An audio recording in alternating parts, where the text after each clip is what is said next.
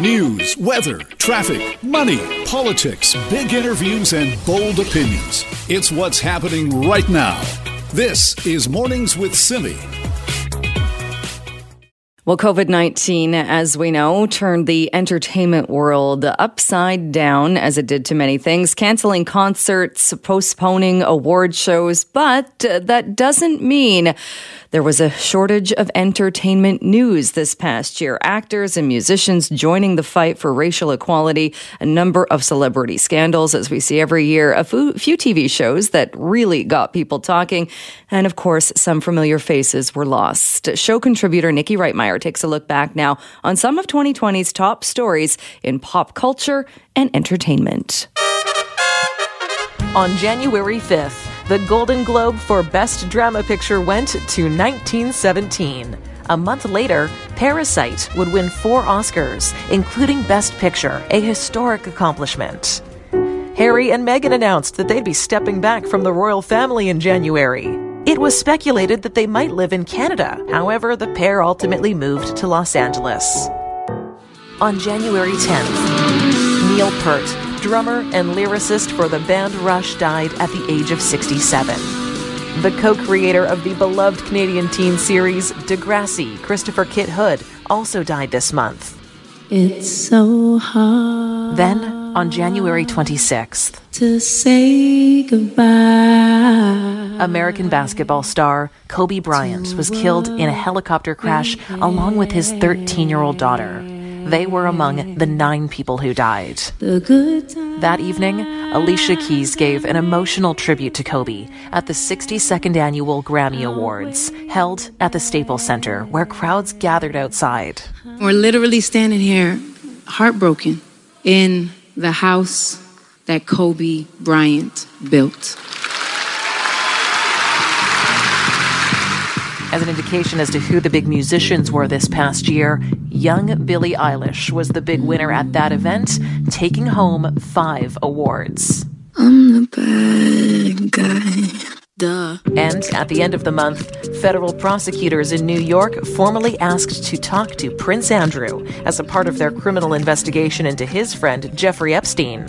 Later in the year, Ghislaine Maxwell, Epstein's longtime partner, would also be arrested. I'm Spartacus! I'm Spartacus! In February, legendary actor Kirk Douglas and newspaper columnist Christy Blanchford passed away. On February 24th, a Manhattan jury convicted movie mogul Harvey Weinstein of rape. He was sentenced to 23 years in prison. And Canadian fashion mogul Peter Nygard announced he'd be stepping down as chairman of his company following an FBI raid on his New York headquarters on suspicion of sex trafficking. With COVID-19 spreading around the world, on March 11th, actor Tom Hanks and his wife, actress-singer Rita Wilson, were the first major Hollywood celebrities to announce that they had tested positive for the virus. I have been the celebrity canary in the coal mine for the coronavirus. Just before the show was supposed to begin, the Juno Awards were canceled. It was but one of many arts events that were postponed or canceled this year. Cirque du Soleil announced it was temporarily suspending its productions around the world. On top of that, Cineplex closed its theaters across Canada.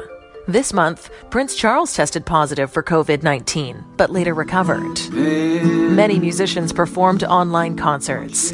Neil Diamond updated an old song to reflect the times. Don't touch me. On March 20th, the show that everybody would soon be talking about, Tiger King, was released on Netflix. It's not every day that a zookeeper went to prison for murder for hire. In March, notable deaths include Jack Welch, chairman and CEO of General Electric, James Lipton, host of Inside the Actors Studio, the founder of Shaw Communications, J.R. Shaw, and Kenny Rogers. When the deal is done. In April, some of the world's biggest musicians and celebrities came together for One World, Together at Home. Smile, even though it's aching. A COVID-19 fundraising event spearheaded by Lady Gaga. In the sky. Canadian celebrities held a similar televised event called Stronger Together, which featured Michael Bublé, Celine Dion, and Justin Bieber. We are going to get through this together. Love you guys. Maybe tomorrow. On May 8th, we heard that Ray Horn, part of the famous Las Vegas duo Siegfried and Roy died due to complications related to COVID-19. The next day, Little Richard passed away. Actor Jerry Stiller also died this month. A new holiday was born, a Festivus for the rest of us. Also this month, actor Fred Willard and Brian Howe, former lead singer of the band Bad Company, passed away. On May 11th, Princeton University named its first black valedictorian. The spot was earned by Montreal-raised Nicholas Johnson. On May 25th, George Floyd was killed in Minneapolis. Our lives matter. Black lives matter. Celebrities like Ariana Grande and Jamie Foxx joined the thousands of people who took to the streets in protest of police brutality and racial inequality. This is life, fire on the other side. Being black in America should not be a death sentence. And on the last day of the month, the SpaceX Dragon capsule made history as the two astronauts on board, Bob and Doug, successfully docked at the International Space Station. You've completed a historic ride to the ISS and have opened up a new chapter in human space exploration. On behalf of the SpaceX and NASA partnership, congratulations on a phenomenal accomplishment and welcome to the International Space Station. In June, E-Talk host Ben Mulrooney said that he was stepping down to make room for, quote, diverse voices after a scandal involving his wife, Jessica Mulrooney. On June 29th, the Juno Awards were held in a virtual ceremony. Carl Reiner and Mel Brooks, ladies and gentlemen. This month, Carl Reiner passed away. He was hailed as one of Hollywood's greatest writers, actors, and directors. June was also Pride Month, although celebrations were significantly different this year. New York City marked the 50th anniversary of the first Pride March in that city, which followed the Stonewall protests. So those are just some of the big stories in pop culture and entertainment that had Canadians talking through the first half of 2020.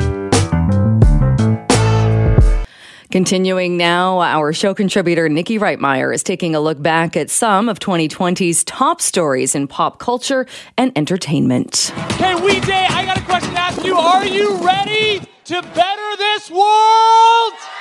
This past summer, the We Charity scandal involving the Prime Minister and the former Finance Minister would become one of the most talked about stories of the year. By the end, We Charity, which featured many big-name Canadian celebrities and musicians at its popular We Day events, would cease operations in Canada, and the Kielburger brothers would step down after losing many big-name sponsors.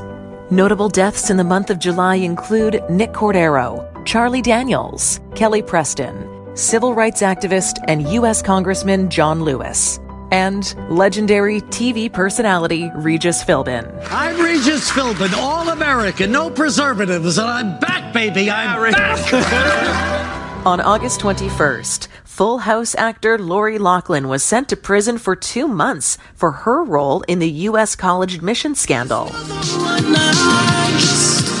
Canadian star The Weeknd took home the top prize at the 2020 MTV Video Music Awards. In August, Outer space, my lad. Outer space. Veteran actor Wilford Brimley died. And at the end of the month, actor Chadwick Boseman tragically passed away at just 43 years old after a battle with cancer. Wakanda forever! On September 9th, 2 men filed a lawsuit against Kevin Spacey, accusing him of sexually assaulting them in the 1980s. On September 14th, Canadian author Margaret Atwood was honored with a Lifetime Achievement Award. Something surprising occurred at the Academy of Country Music Awards. In a time full of war, be peace. Carrie Underwood and Thomas Rhett tied for Entertainer of the Year. At the Emmy Awards, and the Emmy goes to Schitt's Creek. Schitt's Creek won big. The beloved Canadian sitcom took home 7 trophies. And in the month of September, U.S. President Donald Trump pushed for a ban on the extremely popular video sharing app TikTok. Trump and Joe Biden would engage in the first presidential debate. I'm not going to answer the question because it was a disaster. The radical left. Will you shut up, man? Listen, who is on your... Then, at the start of October, there have been plenty of historic events at the home of the U.S. president, but nothing like this. Inside the White House, President Donald Trump and his wife Melania spent the day in self-isolation, both of them infected with the virus that has killed more than 1 million people around the world. Iconic fashion designer Kenzo Takada died of COVID-19 complications. On October 6th, the legendary Eddie Van Halen passed away. Oscar-winning actor Jeff Bridges announced that he had lymphoma on October 20th. Canadian LGBTQ2 author and video artist Richard Vaughn was found dead 10 days after he was reported missing. James Randi, the Toronto-born magician who once escaped from a straitjacket as he dangled over Niagara Falls, died at the age of 92. At the end of October, Bond. James Bond. Accomplished actor Sean Connery died at the age of 90. And who's been, have your boots been under? At the CMT Music Awards, Canadian country star Shania Twain made an appearance from Switzerland, singing Whose Bed Have Your Boots Been Under? On November 3rd, Toronto rapper Drake earned his 21st #1 hit on Billboard's R&B and hip-hop chart. He broke the record formerly held by Aretha Franklin and Stevie Wonder. Sometimes we laugh, sometimes we cry, but I guess you know now. Also in November, the latest season of the popular Netflix show The Crown was released, tackling the complicated relationship of Charles and Diana. I don't think of myself as royalty. And now, here is the host of Jeopardy, Alex Trebek. Thank you, Johnny Gilbert. On November 8th, longtime game show host Alex Trebek passed away. He was born in Sudbury, Ontario, and was best known for his role as the host of Jeopardy! Trebek died at the age of 80 after a nearly 2-year battle with pancreatic cancer. If we take it just one day at a time with a positive attitude, anything is possible. In December, fashion mogul Peter Nygard was arrested in Winnipeg. The arrest followed a request from the U.S. Justice Department to begin extradition on charges related to sex trafficking. 4 days ago, our first guest surprise released her second album of the lockdown. Please say hello to Taylor Swift. Hi, Taylor. Hi. Taylor Swift dropped another surprise album. We are creating thousands of jobs, you I don't ever want to see it again. Ever. And Tom Cruise berated crew members on the London Mission Impossible set for violating COVID-19 social distancing rules. His angry rant was caught on tape and went viral. If you don't do it, you're fired. So those are just a few of the big stories in pop culture and entertainment that had Canadians talking in the crazy year that was 2020. Thanks for listening. I'm Nikki Reitmeyer. This is Mornings with Simi. Well, I know a lot of people are paying close attention to the Artemis missions, the next generation of lunar exploration. And my next guest is here to talk a little bit more about Canada's role. Gilles Leclerc is the Director General for Space Exploration at the Canadian Space Agency. Thanks so much for being with us. It's a pleasure, Simi. Tell us, very good. How about you? Great, thank you. Talk a little bit about how things are going to play out and the Artemis mission and Canada's involvement in that. Well, the Minister Baines last week announced that Canada will have an astronaut, one of ours, fly on one of 2 deep space missions. Artemis 2 is the first time humans will go to the moon since 1972, and in fact, the Artemis 2 mission resembles the Apollo 8 mission, which took place exactly 52 years ago. That's the first time humans left low Earth orbit and traveled to deep space. So Artemis 2 will be a historic flight in the sense not only because a Canadian will be the first non-American person to travel to the moon, to travel to deep space, but that crew on Artemis 2 will travel deeper into space than any, even since the Apollo era. So Artemis 2 is really important for Canada. It's really an exciting time for us. We live in a golden age of space exploration. The mission itself, Artemis 2, is planned for 2023. It'll be the second test flight for NASA's new launcher, the Space Launch System, SLS, and the second flight also for Orion. So it's going to be a qualification flight. It's going to be a 10-day mission. The crew is going to test the whole launcher plus spacecraft integrated system for 2 years in low Earth orbit. They're going to separate from the launcher at about an altitude of about 2,000 kilometers and then start a 4-day travel to the moon. The moon is 400,000 kilometers from the Earth. And then they're going to do a flyby of the moon, 8,000 kilometers. The Apollo missions never went higher than 150, 200 kilometers from the surface of the moon.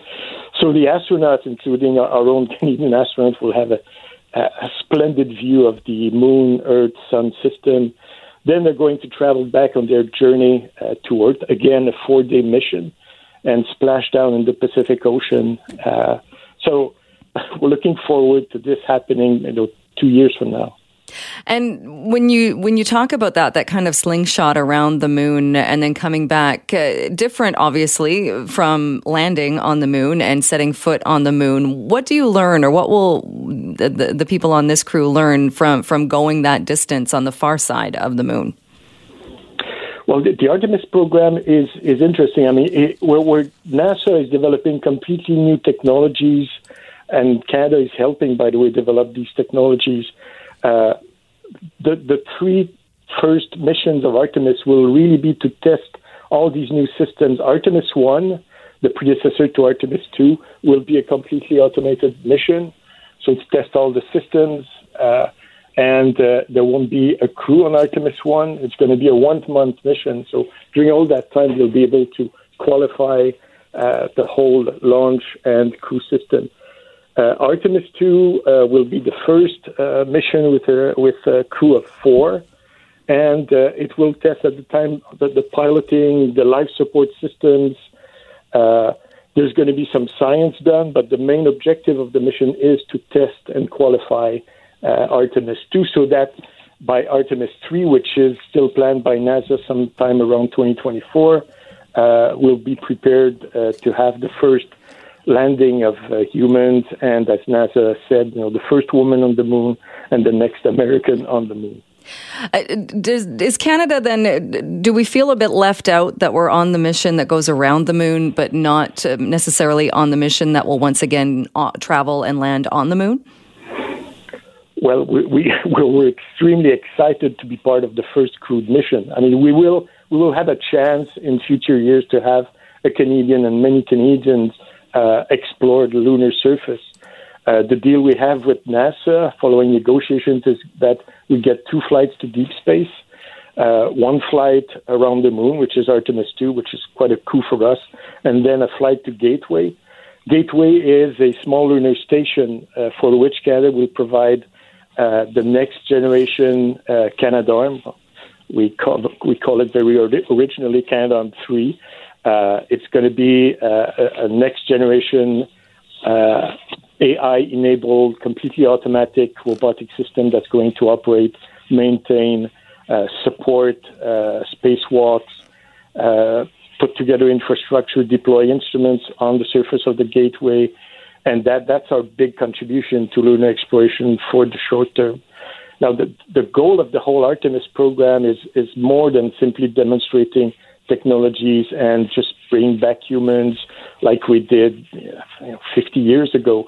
It's really to do a lot more science because the missions will be much longer.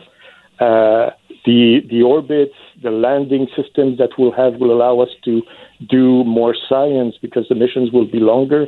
And all of these things we do on the moon and around the moon on Gateway will prepare us, will enable not only a sustainable presence in space, but also help us prepare for Mars. and other destinations in the solar system. Well, it is certainly an interesting project, and I know so many Canadians are looking forward to this and will be following along with this. So we'll leave it there for today, but thank you so much for joining us this morning. You're most welcome. Thank you. It was a pleasure. This is Mornings with Simi. Well, we talked briefly about this earlier on the program. BC Hydro crews still working to restore power to thousands of British Columbians. In the height of the storm yesterday, 170,000 customers were impacted with the power being knocked out. Let's get an update from Susie Reeder, a BC Hydro spokesperson. Susie, thanks so much for being with us. Yeah, thanks for having me, Jill. So yeah, as you mentioned, we've restored power to about 130,000 of those 170,000 customers that were impacted by yesterday's storm, and that was on Vancouver Island, the Gulf Islands, and the Lower Mainland. So the latest, as of 7, is still about 37,000 customers without power. That's about 24,500 in the Lower Mainland, in Maple Ridge, Mission, and Surrey, and about 15,000 on Vancouver Island, the Gulf Islands, and this is primarily in Duncan, Victoria, and Salt Spring Island. So our crews are working around the clock and hoping to get everybody's power back up and running as soon as possible. This was the first major wintry system that a lot of us experienced this year. I know BC Hydro has its own meteorologists and its own weather team. Were you guys prepared for this? Yeah, absolutely. So we have our team of in-house meteorologists. They track storms. Also, we have our vegetation management crews. They go out year-round and they trim trees that are sickly or that have the potential to cause outages, because actually 50% of outages in the province are caused by trees and tree branches hitting our lines during storms such as these.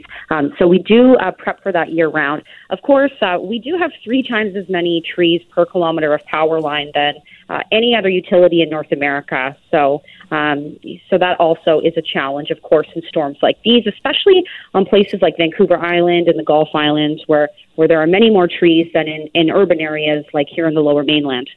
And I was going to ask you, especially a place like the Gulf Islands, so when we're also seeing ferries having delays and such, it's got to be more challenging dealing with outages there.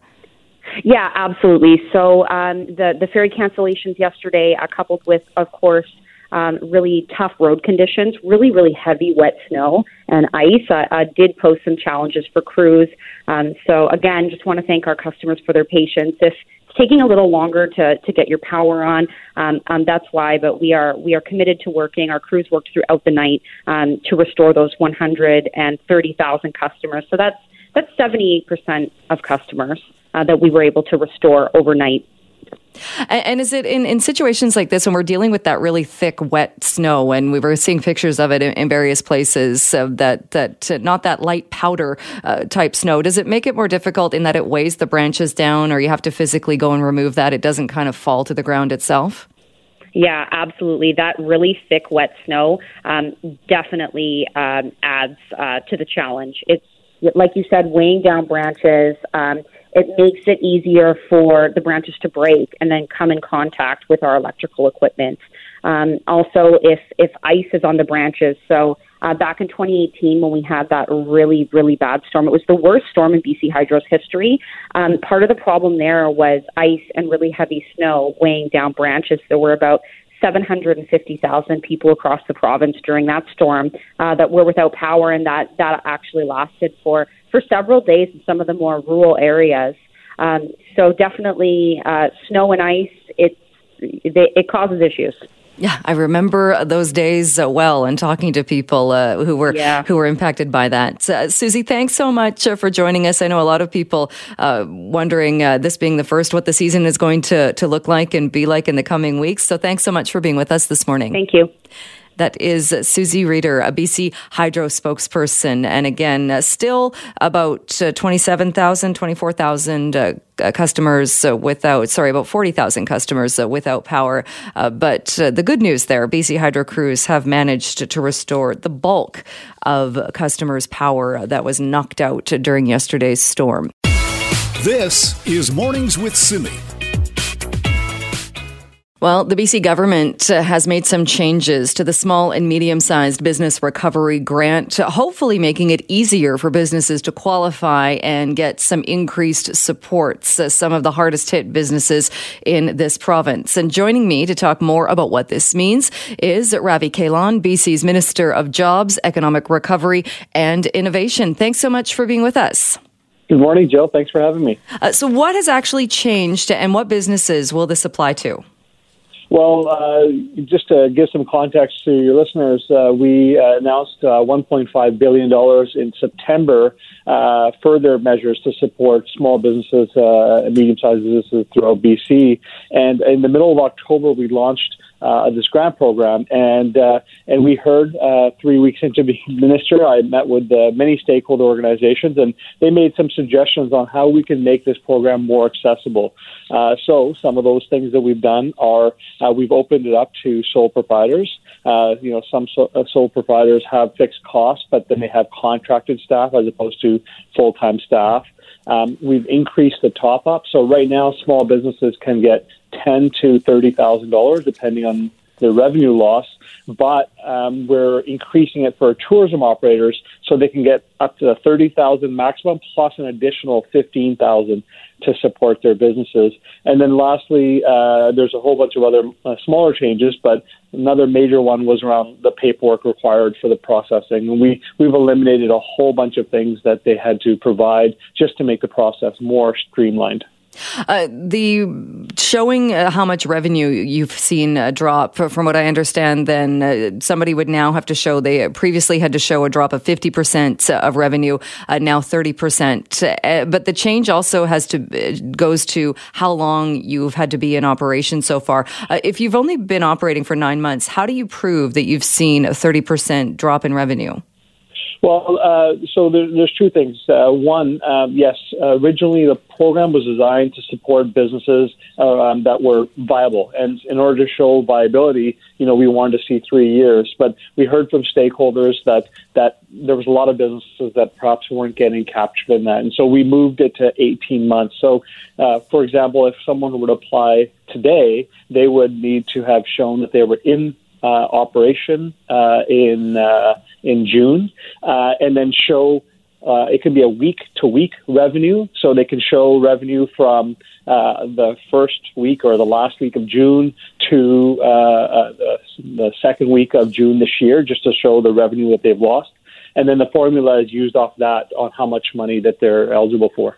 So it is based then on your business. If it's a small business where it's perhaps something that it's not your key income, but it's a small business, say where you only make $10,000, but you can, if you show the decrease in revenue, you still would be eligible for some of the grant money. That's correct. Yes, if you've got a side operation, let's for example, and you've got contractors that you bring on, then you qualify under the new changes. How will this help, do you think, both the tourism industry and the restaurant industry? Well, the tourism industry has been hit particularly hard, as everyone knows, without international travelers. My colleague, Minister Melanie Mark, has been working really hard with the tourism sector to support them. They recently came back with recommendations on how we can further support the tourism industry, and I know she'll have more to say, I think, either today or tomorrow about that. But this is just one additional measure on a whole host of measures that we've been bringing in since this pandemic started. We've got 65%, up to 65% rent subsidy. We've got 25% tax credit for people either hiring or bringing back employees, and we changed the liquor wholesale pricing. So we've done a whole host of things, and this is just an additional piece to help our small and medium-sized businesses. We are expecting to hear from Mike Farnworth later today and Adam Walker for an announcement about the restaurant and hospitality business. Is it your understanding then, is that different from this, what we're talking about right now? Yes. Mr. Farnworth will be, talking more about the changes around food delivery apps. And, I just think it's unbelievable that, some of these companies are charging 30% markups to small businesses during such a difficult time. And so, I think Mr. Farnworth and Parliamentary Secretary Adam Walker will have more to say. And I think it's positive news, and it would be very welcome news for the restaurant industry. Well, that was a previous promise. So are we going to see caps on the delivery app charges? Well, I don't want to scoop the minister. I don't want to lose a friendship with him, so I'll let him announce it. But I'll just say that, I think that this is a very important step. I've been advocating for it. It's a commitment we made in the election, and so I'll leave it to Minister Farnworth to give you more details. And when it comes to the tourism industry, and I know you touched on this as well, that is one of the hardest hit areas and will continue to be so. So tourism, for somebody in that sector getting up to $45,000, do you think that's enough that is going to save people that are at risk of closing down in that industry? Well, again, it's really challenging. We've one of the other pieces that we've expanded in this program is to allow those operators that are seasonal to be able to apply, which wasn't available before. And so, it'll vary for business to business on how much this influx of money will help. But I know there was a whole host of measures that were recommended by the tourism industry in the report that was released, I think, 2 weeks ago. And so this is one of the important measures in the short term. But of course, there's a longer term conversation that needs to happen. Like next year, we know the vaccine is coming and everyone's kind of getting excited. But we also know that it's unlikely that we'll have a lot of international tourism next year. And so there's a whole host of challenges that come with that. But I'll leave it to Minister Mark to provide more information. All right. Minister Kahlon, we'll leave it there. Thanks so much for your time. Yeah, thanks for having me. Take care. You too. That is Ravi Kahlon, BC's Minister of Jobs. This is Mornings with Simi. Well, in addition to the power outages yesterday, the slippery roads, the ice bombs falling on the Port Mann Bridge, there were also some ferry cancellations. And while that's not unheard of for this time of year, it does have many people wondering, what are we in store? What is in store for the next few days and weeks? And Deborah Marshall is with us now, BC Ferries Executive Director of Public Affairs. Deborah Marshall, thanks so much for being with us. Oh, my pleasure, Jill. Good morning. Good morning. How bad was it yesterday? Well, everyone saw the snow come in and whatnot, and then it was the high winds that followed in the afternoon and evening. It's not the snow that hampers ferry travel, it's those high winds. And we did have cancellations. We had 29 cancellations altogether on 4 of our routes, and those were routes sailing between Metro Vancouver and Vancouver Island, as well as Tsawwassen and the Southern Gulf Islands. When we heard about the power outages, especially at the Gulf Islands, does that have an impact when we're talking about the ferry terminals themselves as well? Well, we did have some power outages in the Southern Gulf Islands. Our terminals, though, they do have backup generators. They also can operate from ship-to-shore power if they need to operate the ramp of the vessel, the ramp on the shore to interact with the vessel. So we do have mitigation measures in place there. So are things back on track now as far as the schedules and ferry operations? Yes, we are back to normal operations today. Thankfully, those high winds came through last night. And we do have a bit of a backlog, pent-up demand of traffic, particularly on the Tsawwassen Swartz Bay run. Yesterday, the last sailing that left Swartz Bay was at 3 p.m., and the last sailing that left Tsawwassen was 5 p.m. Now, of course, we are advising people to avoid non-essential travel, and that has certainly been reflected in our traffic numbers over the past month. But I think we're just seeing a little bit of pent-up demand because of the sailing cancellations yesterday. And how are things going as far as mandatory mask wearing and following the rules and distancing with the pandemic? Well, the vast majority of our customers certainly understand the reason for the mandatory face covering policy. There have been a few incidents here and there, but certainly by far our customers know that we are all in this together. They're practicing physical distancing. If people are traveling on the upper car deck, they are permitted to stay in their vehicles. And of course, we've got lots of cleaning and hand sanitization stations throughout the ships. And when you say there have been a few incidents here and there, what kind of incidents? Well, there was one on Saturday night at Horseshoe Bay where a customer refused to wear a mask and became belligerent about it. So we did contact West Van Police. They did attend, and the customer was denied travel for the day. And is that the only case of that, or is that something that's been happening? As I say, there's been very few incidents. I know there was one back in October where there were a group of people who refused to wear their mask on board, but the vast majority of people certainly understand why the policy is in place. And looking ahead to the next few days, normally this would be a very busy time for BC Ferries. There have been some questions about the addition of extra sailings while people are being advised not to travel unless it's essential. What are your thoughts on the fact that there likely will still be busier ferries and there will be people traveling leading up to and around Christmas? Yeah, we do know there's some people who will be traveling for essential reasons.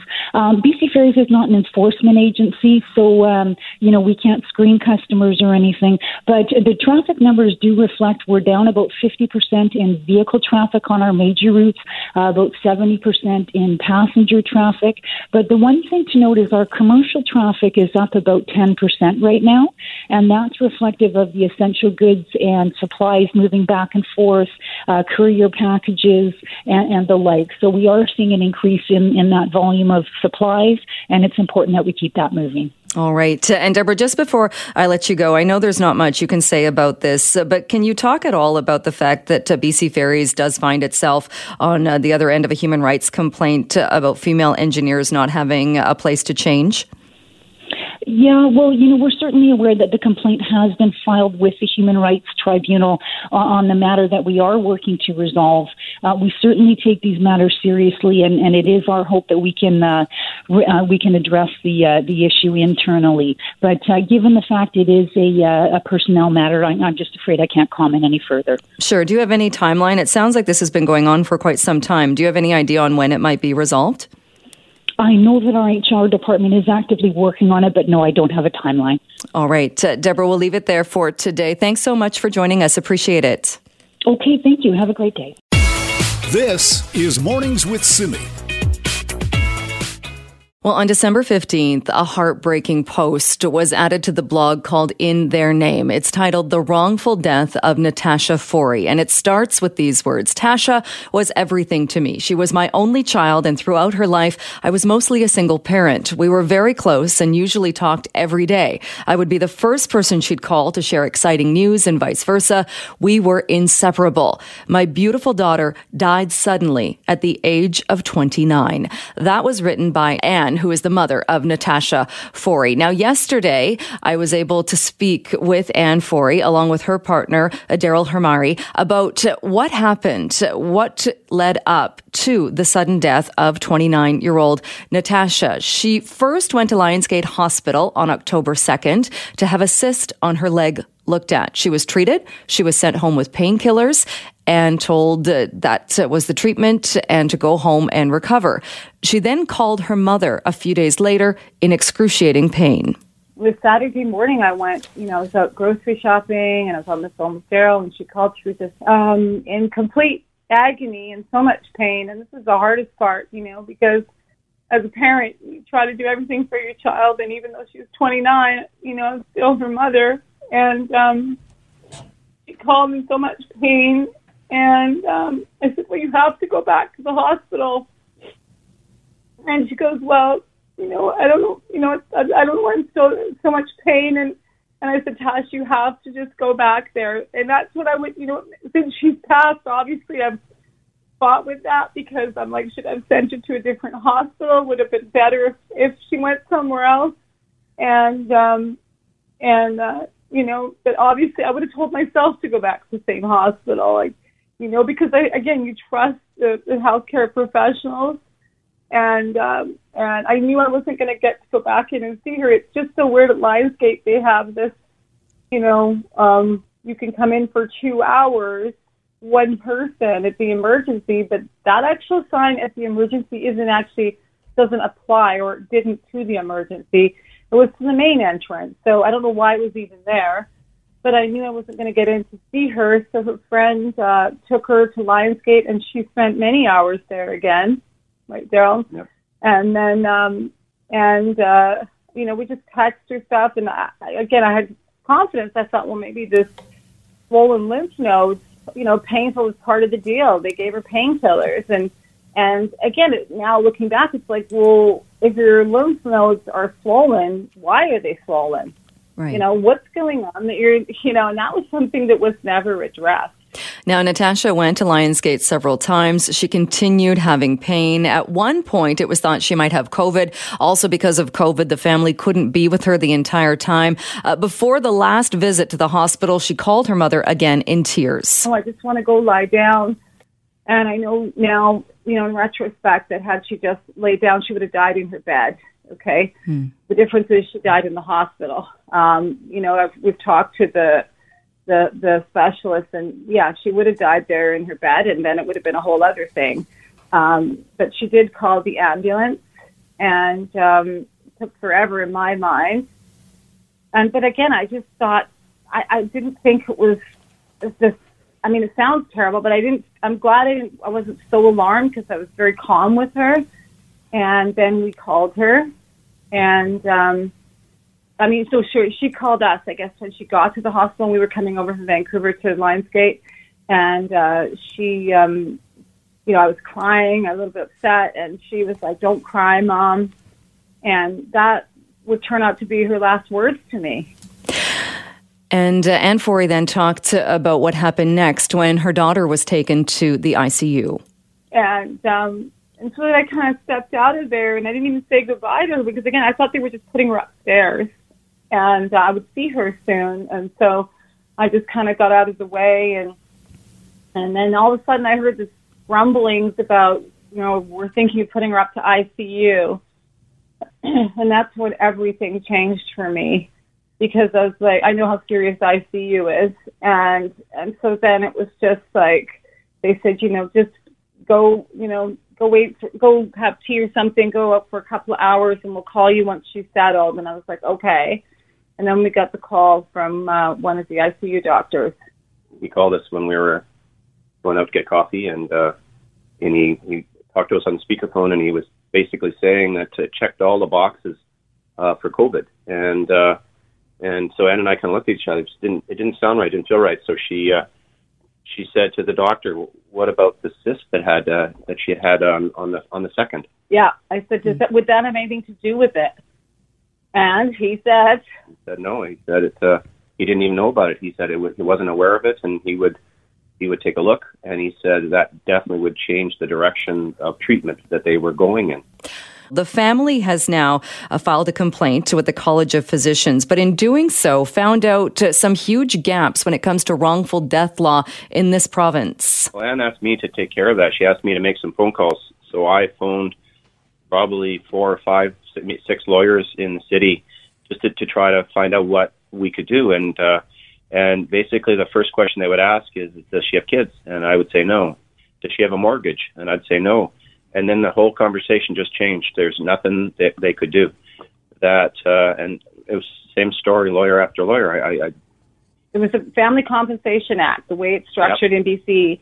The only province, even the Yukon, has changed it and updated it, that BC is so far behind that there basically is no compensation. And even if you have children or mortgage, it's capped. I don't even know how much it is. It's really insulting, right? So how did they describe that to you, the old law? From the mid-1800s is the English law that we adopted as a country in Canada, and it's the changes that have been made are insignificant since then. So we're dealing with a 150-year-old law, right? Yeah, and so we connected with the wrongful death, the Reform Society. It's also, is there a deterrent? Are the stakes high enough for any kind of malpractice or negligence?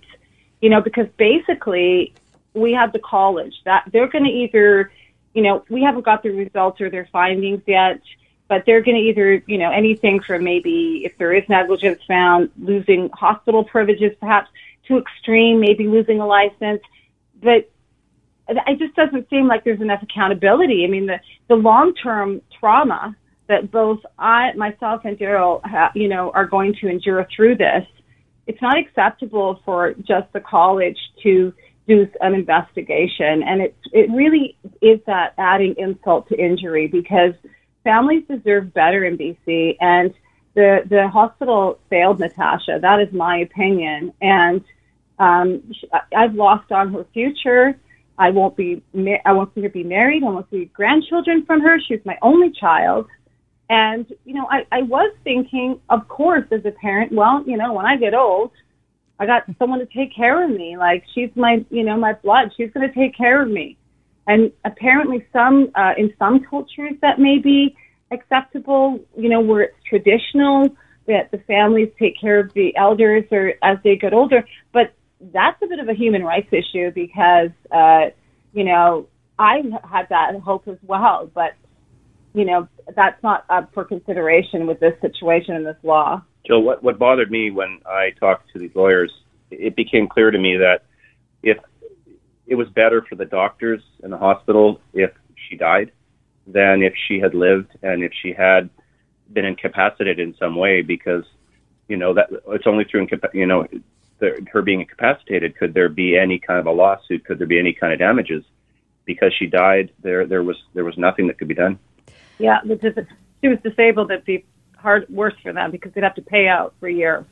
That is Anne Forey and Daryl Hamari talking about the death of 29-year-old Natasha. We are going to continue with this story tomorrow at this time. We are going to follow up with the president of the BC Wrongful Death Law Reform Society. They are also encouraging people to reach out to the Attorney General of BC and request reform when it comes to this law.